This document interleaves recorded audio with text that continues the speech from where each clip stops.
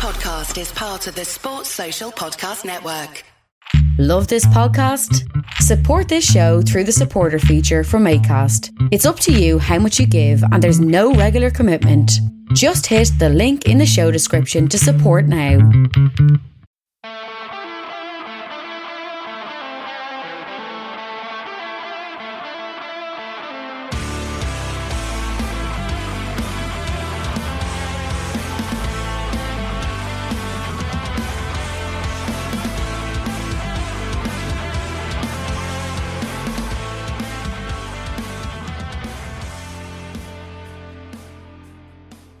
What's good, boys and girls? Two-Footed Podcast on Monday, the 22nd of November, brought to you by EPLindex.com in association with our presenting sponsor, Liberty Shield. Liberty Shield is a VPN provider. A virtual privacy network will allow you to go online, change your location, and access whatever it is you're geo-blocked from. So, British expats, you can access BBC iPlayer, ITV Hub, Sky Go, All 4, whatever you need to access while keeping your data safe. LibertyShield.com, the number one rated VPN provider on Trustpilot with 5-star reviews. Check out LibertyShield.com and use the code EPLPOD, EPLPOD, to get 50% off at checkout. We're also brought to you by Home of Hopcroft, a giftware and homeware company located in Scotland but shipping worldwide. Check out homeofhopcroft.co.uk. And finally, do check out the EPL Index and Anfield Index shops, which you can find on Etsy. Use the code EPL25 on EPL Index or RED25 on Anfield Index to get 25% off at checkout. Right, folks. 10 games to get through from the weekend, but we must start by mourning the loss, but remembering the joy of Ole Gunnar Solskjaer as Manchester United manager. We'll start with that game. Manchester United went to London and got their bottoms smacked by Watford. Watford 4, Manchester United 1. A completely one-sided game that could have been 6 or 7. Ismaila Sarr missed a penalty, was given the opportunity to retake it, missed it again, before Josh King put Watford 1-0 up. Really good. Watford were really good. They were really front-footed. They were aggressive in midfield. They got their full-backs advanced. They played clever attacking football with good movement. And the first goal comes from a lot of those things. Full-backs getting high, good movement in and around the box, and Josh King just in a good spot at the right time to finish past David De Gea. Sarr would make it 2 just before the break. Really nice finish. A player who could have lost all his confidence having missed 2 penalties and missed them badly, to be fair. But gets his goal, rifling a shot into the far corner just before half-time. United came out in the second half looking a bit more energised. Donny van de Beek had been brought on for Scott McTominay, who was having himself an absolute nightmare of a game. And Anthony Martial came on for Rashford. Now, I'm not sure what the purpose of the second substitution was, because Martial was awful when he came on.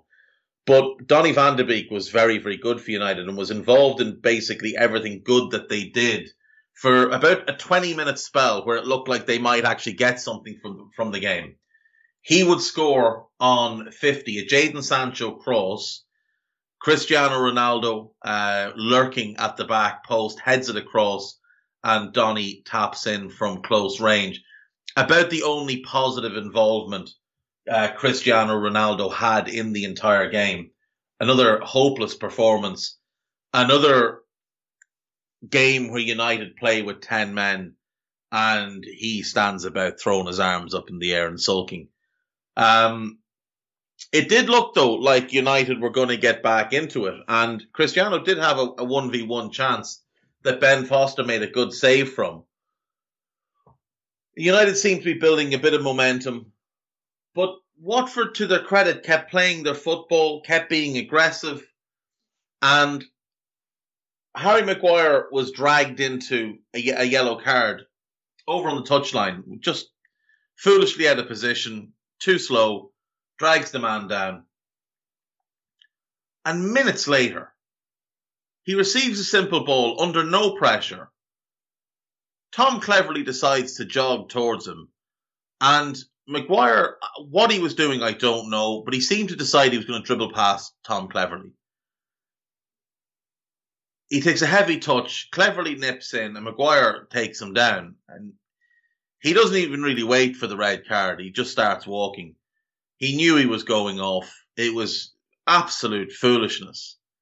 It capped a really poor performance from Maguire, and it's one of a number of poor performances he's turned in this season. Now, I've said from day one, they paid easily double what he was worth.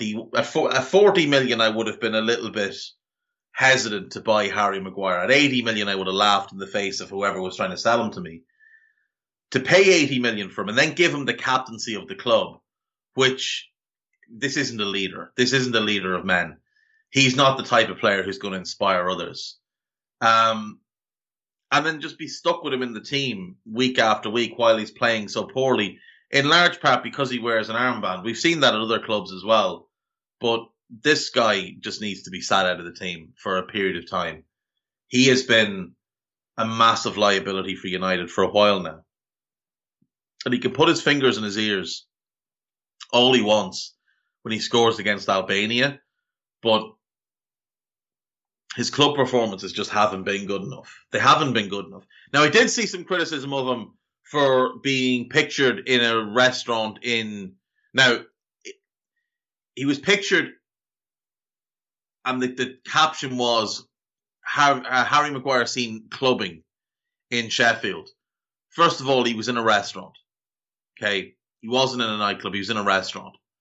Secondly, if he had been in a nightclub, what harm is he doing to you? Leave him alone. He wasn't playing the next day.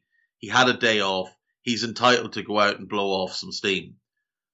But thirdly, again, he was in a restaurant and he was out for his dad's birthday.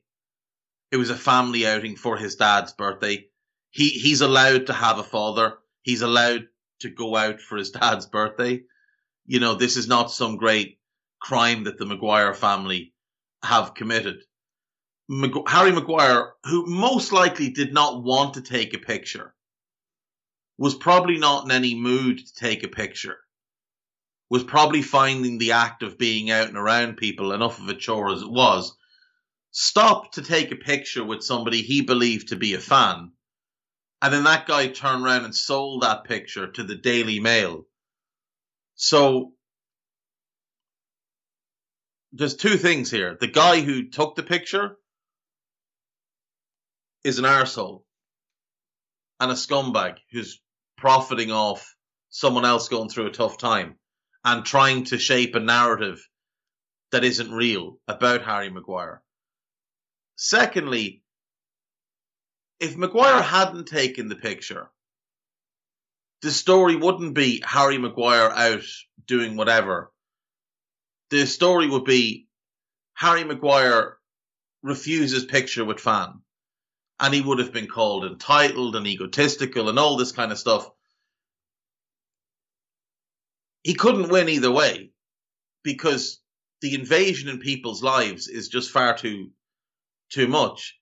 Leave the guy alone. Let him go for dinner with his family.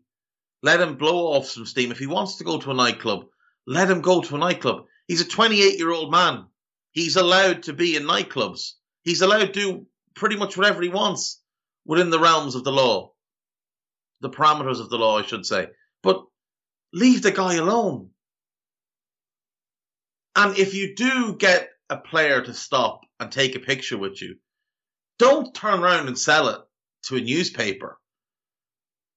Because by doing that, you're going to create an even bigger divide between players and fans. The one that exists is already huge. And when we compare it to, say, what it would have been in the 70s and 80s, it's grown out of control. It's going to get worse if players feel like they can't trust anybody Because if they stop to take a picture, that idiot's going to sell the picture to a crappy newspaper and try and shape some narrative about him. The guy had a bad enough day. He had a crap game. He got sent off. His team got hammered. He knew his manager was getting sacked. Leave the guy alone. João Pedro scored on 92. And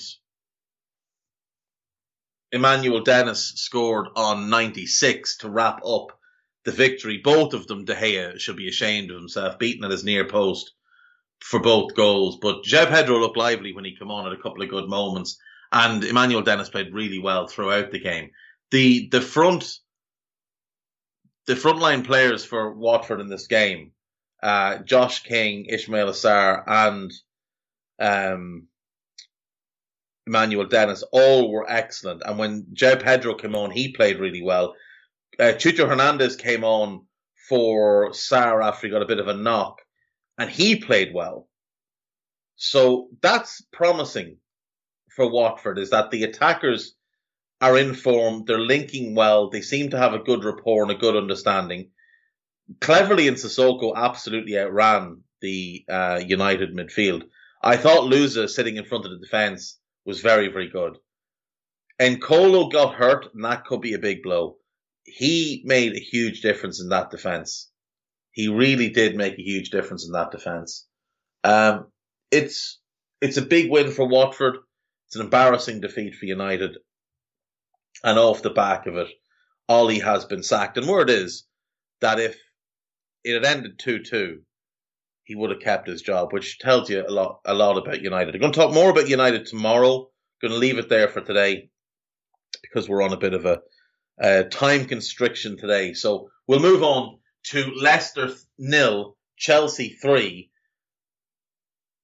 Very, very disappointing performance from Leicester. Very flat, very unsure of themselves, got completely outplayed. Chelsea dominated the ball, which I really did not expect. Chelsea had 62% of the possession, were absolutely all over Leicester. Rudiger with the first goal on 14, a really good header from a set piece, just rose above everybody and got the perfect flick on it to send it past Kasper Schmeichel. N'Golo Kante scored on 28, and this goal is everything that's wrong with Leicester at the minute. He picks the ball up just inside the Leicester half and is allowed to carry it 20 yards, and not one player gets within 5 yards of him. Nobody gets close to him. He just runs. He doesn't do anything special. He just runs and runs and runs and runs. And the Leicester players are backing off. They're not closing him down. Nobody's trying to get in and make a challenge. Really did not understand what Leicester were doing in this moment, but it's not even a great shot. But Kasper Schmeichel doesn't see it because Johnny Evans is blocking his line of vision. And it finds its way into the back of the net. It's a good goal. Credit to Kante, but by God, if your team conceded that goal, you'd be furious. Christian Pulisic made it 3 on 71, coming off the bench to tap home Hakim Ziyech cross. Ziyech also coming off the bench.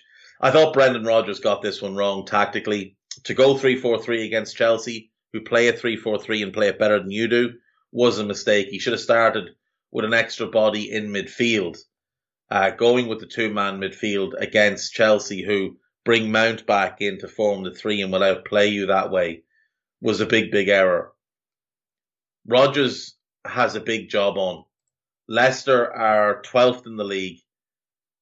They're now 8 points off the top 4. And I really do feel like they're going to struggle to pick up those kind of points. Now, they have an easy enough run in that they've got Watford, Southampton, Villa, Newcastle in their next 4. But with the form that they're in, with Watford having shown huge improvement at the weekend, Southampton being massively improved on earlier in the season, and then Villa and Newcastle both having new managers, you do just wonder if maybe the wheels are going to come off a little bit for Leicester. Maybe Brendan Rodgers' head has been turned by the speculation linking him to Manchester United. We'll talk about that more tomorrow, but there's something wrong at Leicester this season. 5 defeats out of 12, only the 4 wins, scored 16, conceded 21. Now, Rodgers has never been a good defensive manager, but to have the third worst defense in the league is really, really concerning. Consider that Ole Gunnar Solskjaer has been sacked. United are 2 points better off than Leicester. They've scored 5 more goals. They've won 1 more game. And Ole's been sacked. Nuno's been sacked. Now, fair, you can say, well, those are big 6 clubs in Leicester or Leicester. But there's a top 4 team at Leicester. It's a top 4 group of players that would have been top 4 the last 2 years if not for end of season collapses.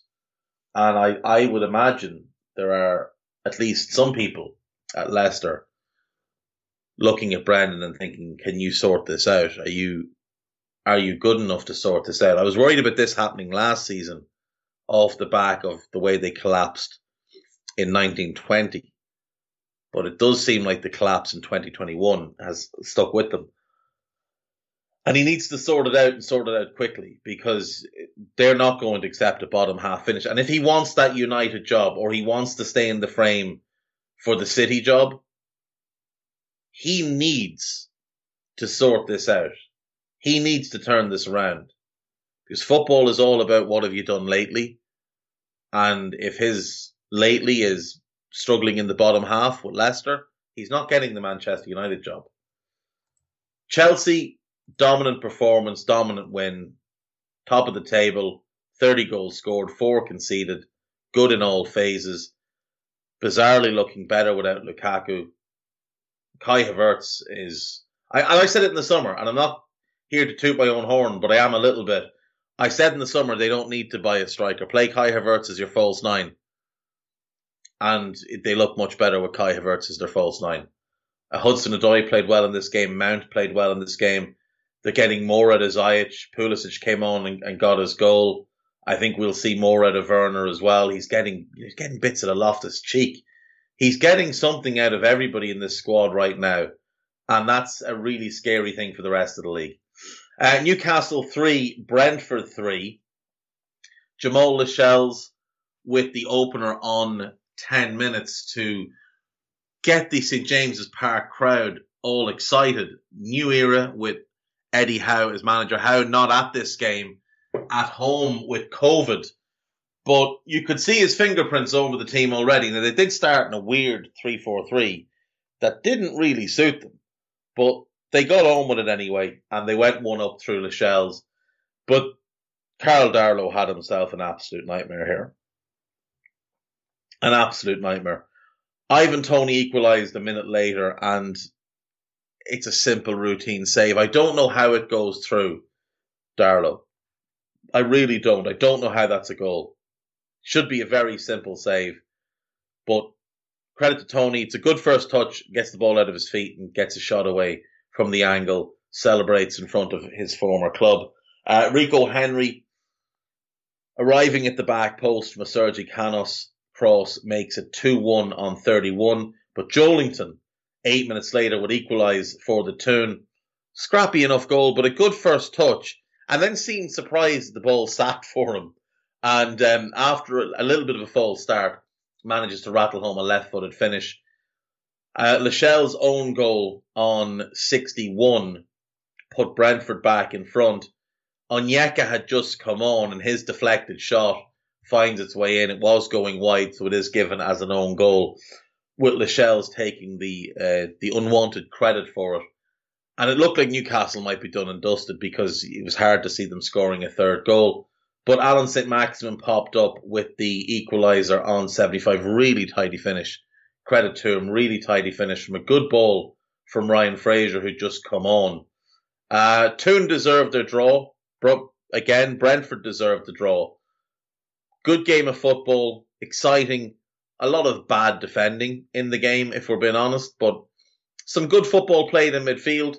One lovely pass from John Joe Shelvey. Lovely pass. He won the ball back in like the defensive right half space and just hit a first time blind pass to space right into the path of Matt Ritchie. Really, really impressive stuff. Credit to Newcastle.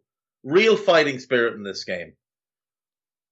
Could easily have let their heads drop when they went behind to the Henry goal and to the Lascelles goal, but just kept going. And like I said, they were good value for their draw. If I had told you a year ago that one of the most exciting games in a Premier League weekend would be Burnley versus Crystal Palace, you would have said I was mental. But that's exactly what happened this weekend. Palace went 1-0 up through Christian Benteke. Then Ben Mee equalised for Burnley. Then Chris Wood put Burnley 2-1 up. Gaeta's dive on the Chris Wood goal is one of the funniest things you'll see. Have a look. Go have a look at that. The dive is just brilliant. But Benteke made it 2-2 on 36 minutes. Mark Wehi made it 3-2 on 41. Poor Nick Pope. He'd made a couple of really good saves in this half, but had already been beaten twice. Then he makes another good save from Joachim Andersen. Ball drops to Guehi and he just rattles home from 8 yards out. But it had been a really, really good save from Nick Pope. Really good reaction to stop the Andersen header. Have to feel for him. Max Cornet made it 3-3 on 49. This kid does not score tap-ins. Each and every one of his Burnley goals thus far have been very, very impressive and very, very emphatic. That's 4 goals in 6 Premier League games for the club record signing. And he has been tremendous. Absolutely tremendous. And he is potentially going to play his way into another move next summer if he continues to play and score like this. His movement, his pace, his finishing, all very, very good. Already got a good understanding up front with Chris Wood, and he's given Burnley a new dimension to their game. I really enjoyed this match. I thought it was very, very strong from both teams. Loved the energy from Palace. Conor Gallagher, again, just so impressive. It was him who created the second goal for Benteke with a high press and a turnover. But he's a non-stop ball of energy. I've said before, I would love to see him stay at Crystal Palace come the end of the season. I think he could stay there long term. Well, I say long term, this year and maybe another 2 years. And really push himself forward as an England starter potentially. He has the talent. He has the energy. Now, I don't know if he'd get the chances under Southgate, but the way he's playing right now, there's very few English midfielders that can live with him. Just a word on Christian Benteke. His 2 goals against Burnley took him to 86 Premier League goals, which puts him ahead of Fernando Torres, Luis Saha, and Eden Hazard. He's 1 goal behind Dennis Bergkamp and 2 behind Cristiano Ronaldo. That will be an interesting one to keep an eye on. Who will get more goals this season? Cristiano Ronaldo or Christian Benteke? Because Ronaldo has done little other than score this season. His performances have been ridiculously bad. And he is very much, just a goal scorer. So far, he's got 4 goals in 9 league games. He hasn't scored in a while, though. And Benteke this season has 4 in 12. It's hard to see Benteke scoring more than Cristiano across the course of the season. Cristiano will get more in all competitions because he'll score in Europe. But depending on what manager comes in, some managers won't put up with Cristiano. They just won't. They might have to, but they won't like it. We'll move on. Aston Villa 2, Brighton 0. This wasn't a good game of football to watch, if we're being honest. Really good first 10 minutes from Villa. Really high energy, flew out at Brighton. But then just it all seemed to fall apart, and they sat back, and they seemed to lack any kind of purpose. Brighton had a lot of meaningless possession and never really did much with it. It was the typical sterile Brighton performance. And Brighton, at the minute, are not in a good run of form. They started the season, obviously, very, very well, but they have now dropped to 9th. And they haven't won. When was their last victory? It's been a while, let's see. So you've got a defeat here, a draw against Newcastle, a draw against Liverpool, defeat to City, draw against Norwich, draw against Arsenal, draw against Palace. Their last league win was the 19th of September. They haven't won a league match in 2 months. They haven't won a league match in 2 months. Their last victory was a 2-0 win over Swansea in the EFL Cup. That was on the 22nd. That's a month today.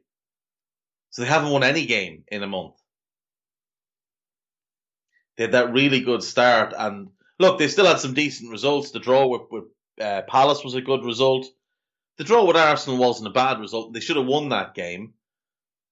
Losing to City is not a bad result because you're just not as good as them. The draw with Liverpool was a really good result, but they'll be very disappointed in the Norwich and Newcastle draws in particular.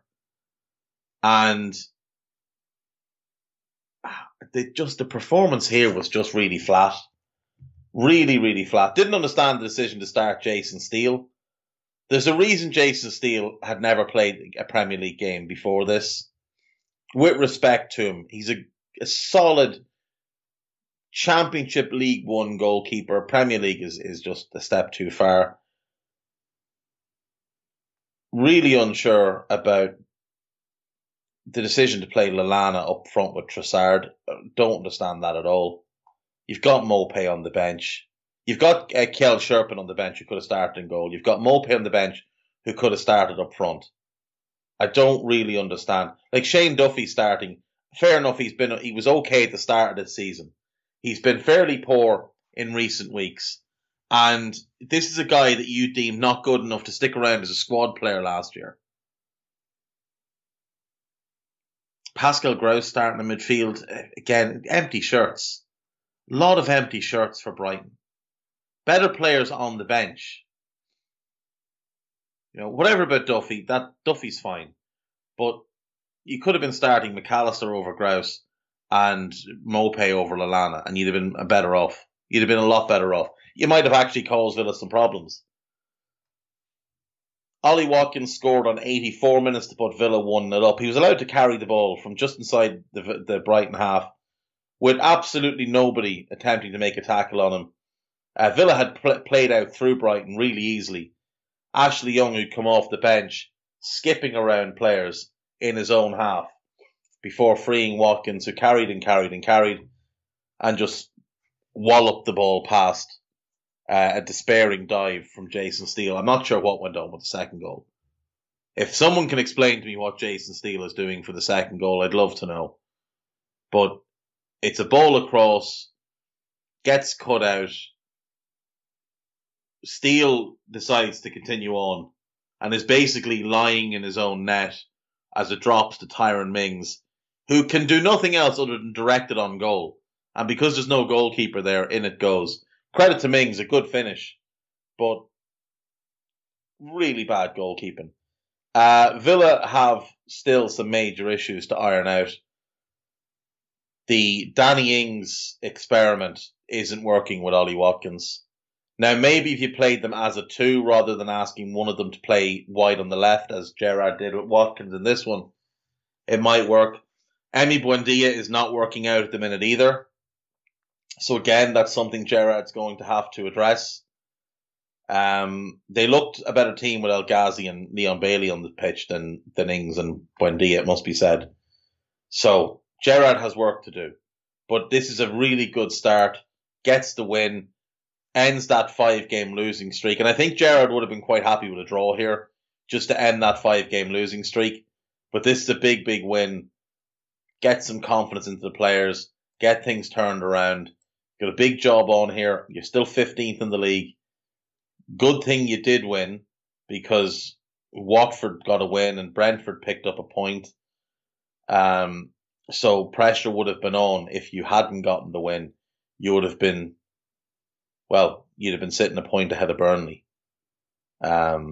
fourth from bottom. So that wouldn't have been ideal for you at the minute, especially considering Burnley are on a decent run of form and Norwich have now won back-to-back. And we'll do Norwich before we go to our break. A 2-1 win over Southampton. Really good victory for Norwich. Really good win for Dean Smith. Che Adams put Southampton 1 up on 4 minutes. Really bad defended by Grant Hanley. And not the first. Grant Hanley had a really poor defensive game. Was at fault a couple of times for big Southampton chances and the goal. But Timo Pukki scored after 7 minutes. Good work down the right by Rashica and Aarons, and it's a good header by Pukki, though I have no idea how Alex McCarthy lets that ball go by him. None at all. It's some of the worst goalkeeping I've ever seen.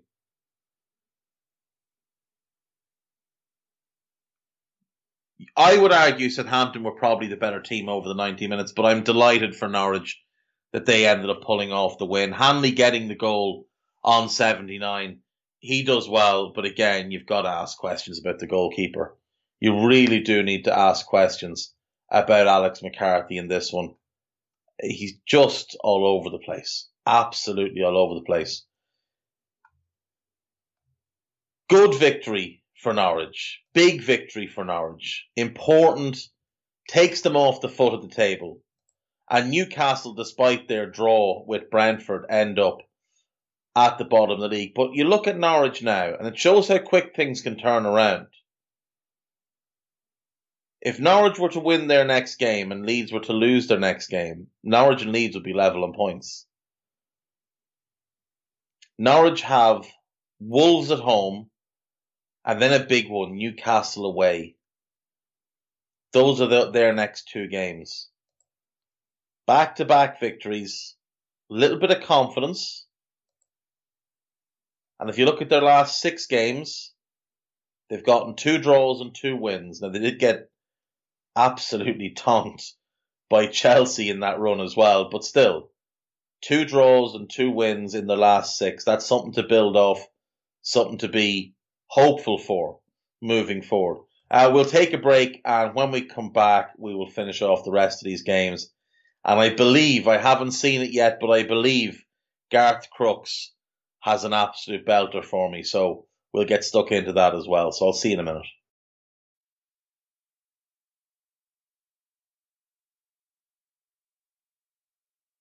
Right, welcome back. So we've been through 6 games. We've got 4 left. So we'll go to Wolves 1, West Ham 0. Really flat, really disappointing performance from West Ham. Really disappointing. Wolves, absolutely good value for their victory. Raul Jimenez goal that I thought Fabianski could have done better with, but a good strike from the edge of the box into the bottom corner. Kind of passed it in from Podence's cutback. I expected a lot more from West Ham rather in this game.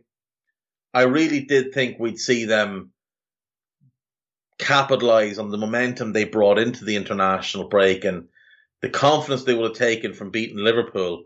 But this was just a complete damn squib. They'd won 4 in a row, and then they just turn in a complete donut here. But for Wolves, it's a big, big win. And you talk about turning your season around. Wolves are 6th. Wolves are 6th in the league.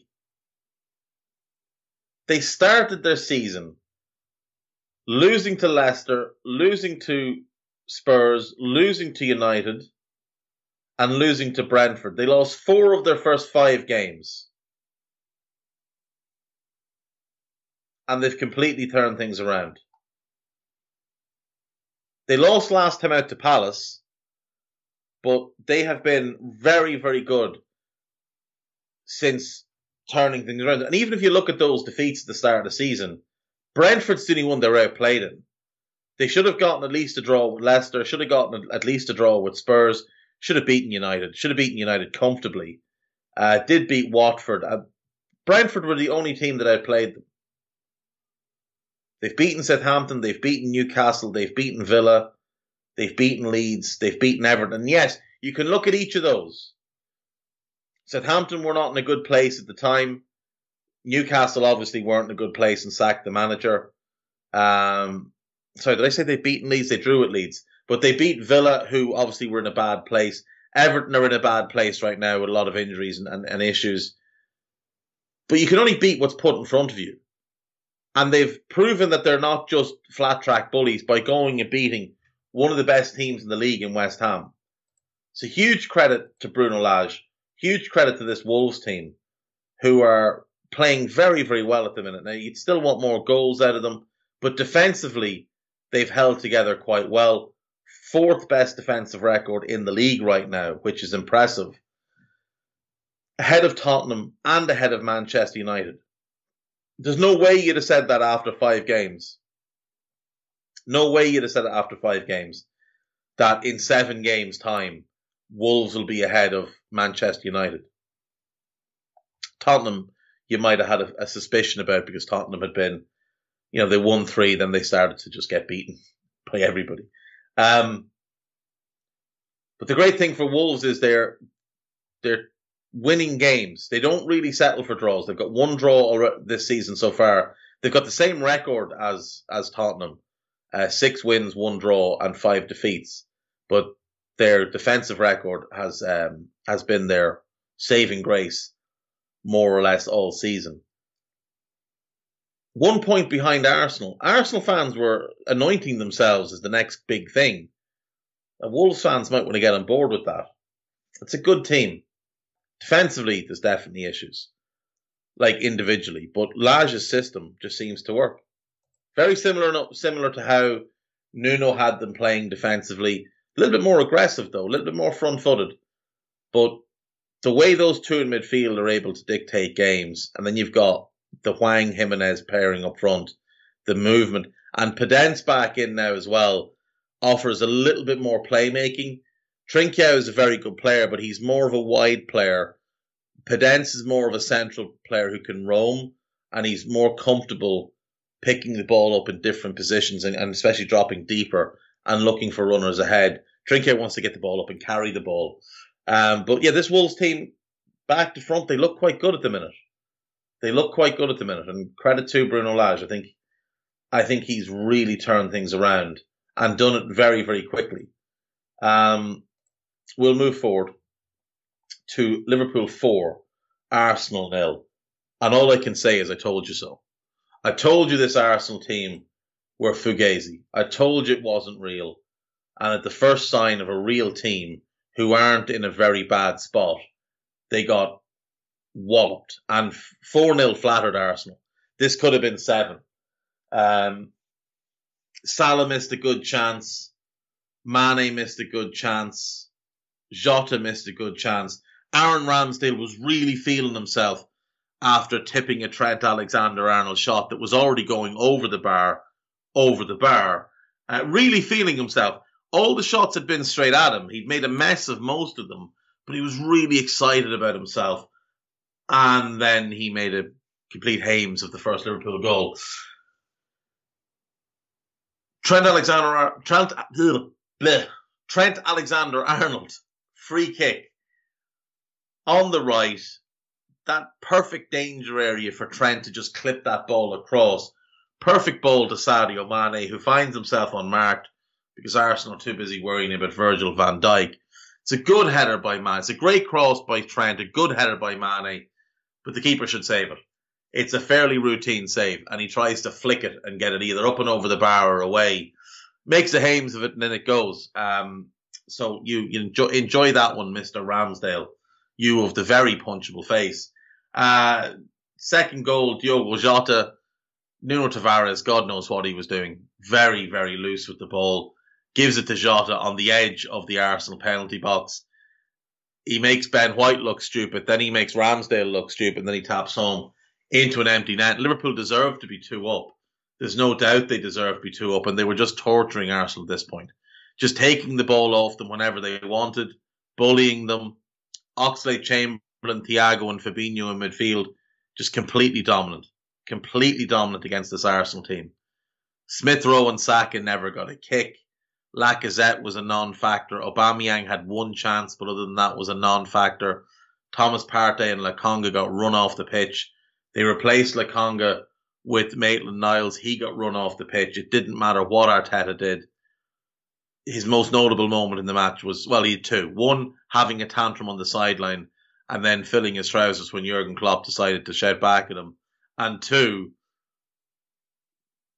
not having the gumption, not having the pragmatism to think every time we try and play out from a short goal kick, they're just taking the ball off us and we're in trouble. Let's not do that anymore. I get you've got a philosophy. I get that you want your team to play a certain way. But having your team getting embarrassed at Anfield is not going to do them much good. Mo Salah made it 3 on 73. Good move by Liverpool. Alisson to Tsimikas, his header on to Jota. Him with the most powerful header I've ever seen. Sent Sadio Mane through. Bad first touch by Mane, but sure, the goalkeeper was stuck to his line. You'd probably, I don't know, filling in application forms for his own fan club or something. Crossed by Mane, very simple tap in for Salah, and then it became 4. 4 minutes later, Henderson lofted the ball over the top. Mane ran onto it, brought Salah into the game. Salah fed Trent. Trent with the cross and Taki Minamino. Him and Henderson had only been on the bench about 45 seconds, or only on the pitch, I should say, about 45 seconds before the goal. So, great performance by Liverpool. Definitely better in midfield without Henderson, has to be said. Their best performances have come without him. And if you go back and you look at the last 25 games that he doesn't start versus the last 25 games that he did start, Liverpool have been better in the games he doesn't start. That's just a simple fact. It's just a simple fact. They are better without him. And he's been really poor this season, and they were really good without him in this game. So Jurgen Klopp has a decision to make, because Oxlade-Chamberlain did enough to warrant keeping his place. Thiago has to keep his place. Fabinho has to keep his place, because they're the 2 best midfielders Liverpool have. And Jurgen Klopp's now got a big question to answer there. He's got one to answer at left back, because Costa Tsimikas started and again played very well, whereas Andy Robertson has not been playing well this season. So I think Jurgen has two areas to start thinking over. On to Sunday then. Manchester City 3, Everton 0. A fairly straightforward run-of-the-mill performance by City. Raheem Sterling made it 1 on 44 with a great finish off a ludicrous João Cancelo pass outside of the right foot, just bent it between the defence. It's a thing of beauty. Great finish by Sterling. City had a penalty awarded and then overturned before that. Rightly so. The overturning was the correct decision. But Sterling's goal was no less than they deserved. They'd been by far the better team. Once again playing without Jack Grealish, and once again looking much better without Jack Grealish. Cole Palmer starting in the front 3 and looking like a player who fits the system. You know, he's been in and around the first team picture for a couple of years now. That's a kid with a huge future. A huge future. And when you look at Foden, Gundogan, Bernardo Silva, they've got Kevin De Bruyne to come back into this. Rodri was sensational on the day. It was him who got the second goal on 55. Breaking ball, 30 yards out, and he just leathered it. Absolutely put his foot through the ball, and the ball stayed hit. It stayed. The only reason there wasn't multiple fatalities at the Etihad was the net caught the ball. That ball was heading into the crowd and doing damage to somebody otherwise. Brilliant strike. Great goal, and he deserved it. He'd been absolutely outstanding, as he has been all season.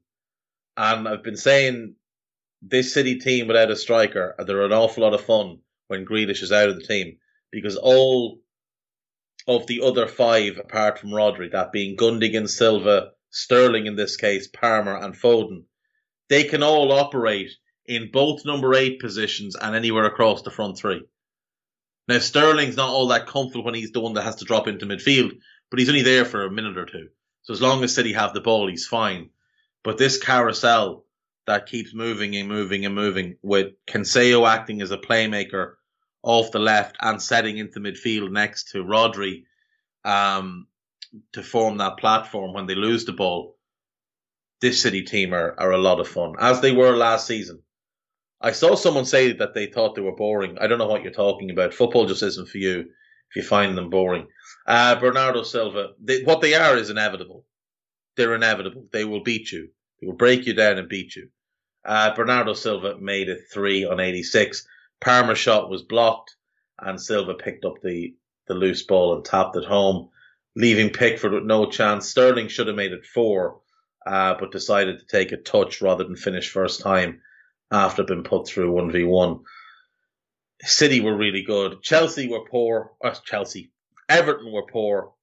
But no Mina, no Doucouré, no Calvert-Lewin. I'm not sure what more people want at the minute. They just don't have the squad to pick up points. Now, admittedly, there's no real excuse for 4 defeats in 5. But at the same time, you don't have any squad depth. I mean, look at the Everton team that played in this game. Richarlison was the 9. He's not a 9. Andros Townsend was the 10. He's not a 10. Fabian Delph played in centre midfield. I know he had a good game last time out, but he's not a Premier League starter anymore. Gordon on the right wing is a kid. He's unproven. Damari Gray, he got injured, unfortunately, so he's going to be out for a while. On the left, he's the only one in a position that you'd want them in there, apart from Alan. And you got Michael Keane. No. Michael Keane and Seamus Coleman are not players you want in your Premier League defence in 2021. Final game then, Tottenham 2, Leeds 1. And credit to Antonio Conte, because his team turned in a stinking first half. A pathetic first half. Yet again, no shots on target in that first half for Spurs. But they came out in the second half and looked like a completely different team. They looked completely different, completely energised, like someone had told them, you're playing for your futures, get things sorted. And I was really, really impressed with the second half performance. Son hit the post, Meslier with a good save. Kane hit the post, it was a good save for Meslier. Son hit crossbar with a shot that deflected off Calvin Phillips. Højbjerg I should have pointed out, Leeds went 1-up in the first half through Dan James. Really good work by Jack Harrison, a good cross and a tidy finish by James. Højbjerg made it 1-1 on 58. Did well just to get his shot away and beat the keeper. And then Sergio Reguilon with the winner on 69. Eric Dyer stepping up to take a free kick on the edge of the box is one of the weirdest things I've seen this season. It's a bad free kick, but it clips the wall and ends up hitting the post. Bounces back, and Reguilon is the first to react and scores the winning goal. I can't think of the journalist's name now, can't think of who it was. Saw somebody suggest that Eric Dyer has been good this season. He wasn't particularly good in this game, and most of Leeds' good performance in the first half came from dragging him out of position and making him look bad. But no, Eric Dyer has not been good this season, and you would imagine that as Conte builds this team, he will not build it with Eric Dyer as a starter. That is the 10 games then, folks. So right now the Premier League table looks like this. Chelsea top, then City, 3 points behind. Another point to Liverpool. Then we've got West Ham, Arsenal, Wolves in 6th, Tottenham in 7th, Manchester United 8th, Brighton 9th, and Crystal Palace rounding out the top 10. Crystal Palace with only 2 defeats this season. Only the top 3 have lost the same or less. City have lost 2, Liverpool and Chelsea have lost 1 each. And Palace's defeats, Liverpool and Chelsea. So huge credit, I think, goes to Patrick Vieira there. The bottom half, Everton are in 11th, Leicester 12th, Southampton 13th, Brentford 14th. Good for them to get a point and end that 4-game losing streak. Villa in 15th, good win for them after 5 straight defeats. Watford in 16th, hit and miss. They have exactly the same record as Villa. 4 wins, 1 draw, and 7 defeats. 16 scored, 20 conceded. Leeds in 17th, 2 points clear of Burnley, who sit 18th. Norwich up to 19th, off the foot of the table for the first time this season, and I think the first time since, like, what week were they off the foot of the table? In 1920? Norwich 1920.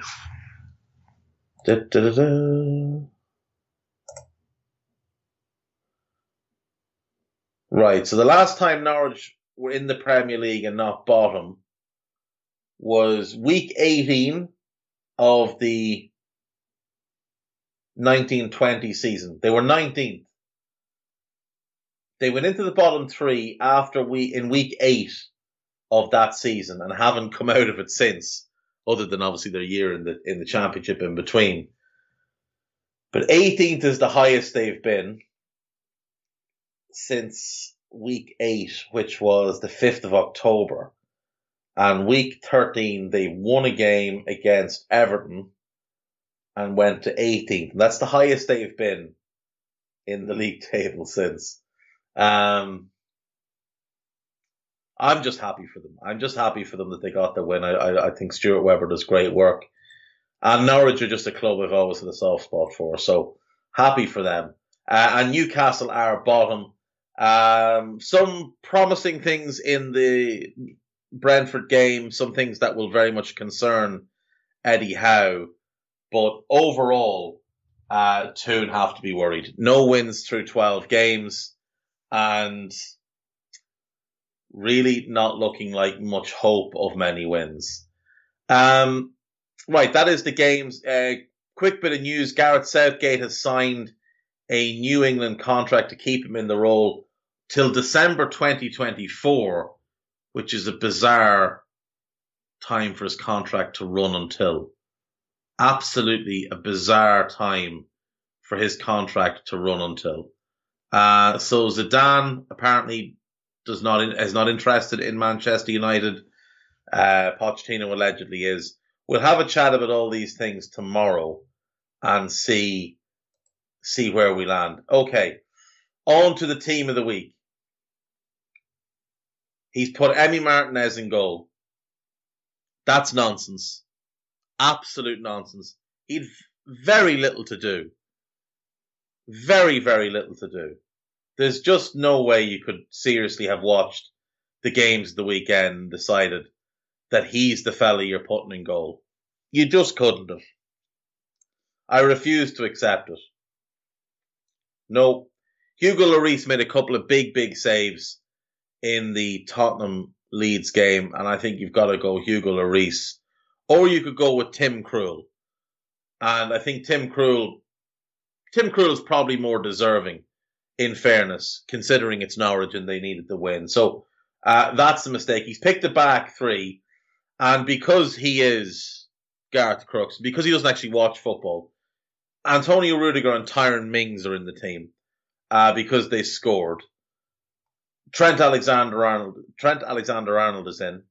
That's fair. Højbjerg is in because he scored. Kante is in because he scored. Rodri is in. Now, Rodri deserves to be in, but I guarantee you he's in because he scored. Not really sure why Tom Cleverley is there. Sissoko and Louza in particular, were better in that Watford game.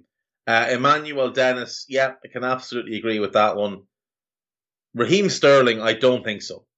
I know he scored, but I really don't think so. Bernardo Silva should be in this team. Louza should be in this team. And I'm sorry, Pierre-Emile Højbjerg, I like him. I think he's a very good player. He's not in the team of the week. Conor Gallagher should be team of the week again this week. Or you could go John McGinn. You wanted to get a Villa player in, you stuck 2 in, neither of whom deserved to be there. If you wanted a Villa player, John McGinn or Jacob Ramsey, both in midfield, both played well. And then he's picked Sadio Mane, which is bizarre because Salah was better. And he's used it, I believe. Now, I saw this. Somebody said this to me. He's used the inclusion of Mane to have a pop at Klopp over the argument with Arteta, which I will point out Arteta started. But he says it was Klopp who was the villain here, not Arteta. This guy just doesn't watch football at all. Doesn't watch any games.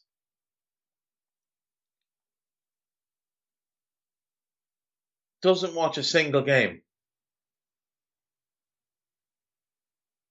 He outshone, he says about Tom Cleverley, he's written, he outshone Jadon Sancho. What does that mean? This is an honest professional who's had a wonderful career and is playing as well as I've seen him for some time. You haven't seen him. You haven't seen him play.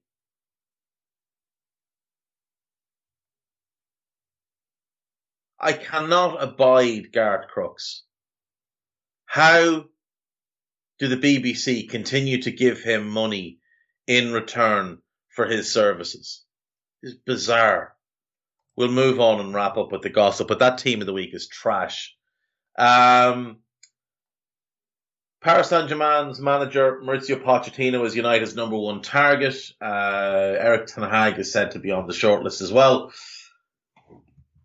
Manchester United have made contact with Leicester and prepared to pay $8 million in compensation for Brendan Rodgers. Ten Hag responded for rumours that he will replace Solskjaer by saying he had heard nothing about the club's interest. Portuguese agent Jorge Mendes is pushing Manchester United to replace Solskjaer with Julian Lopetegui.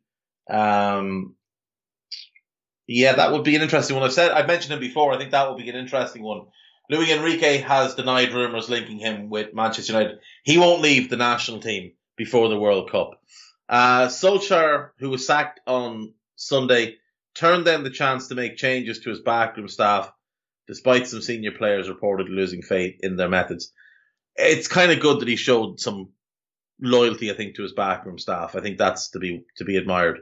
Real Madrid are interested in Mason Mount.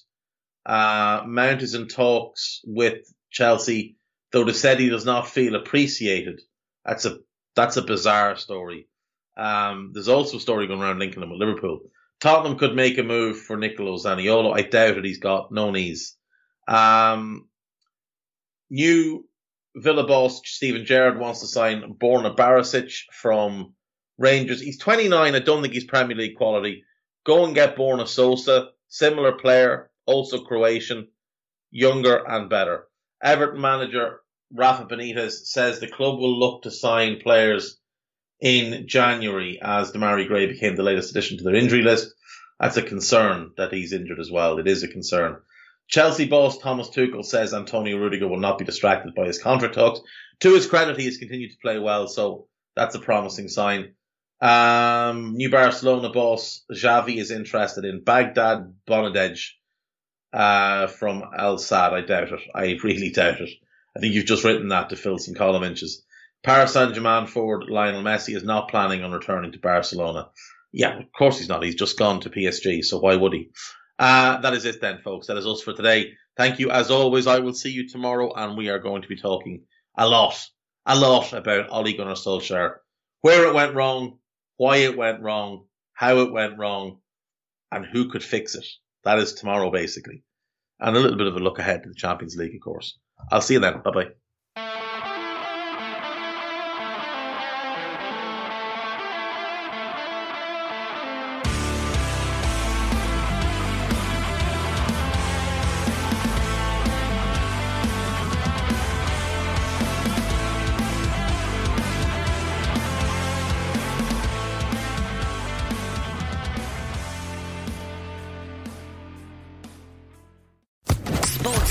Podcast Network.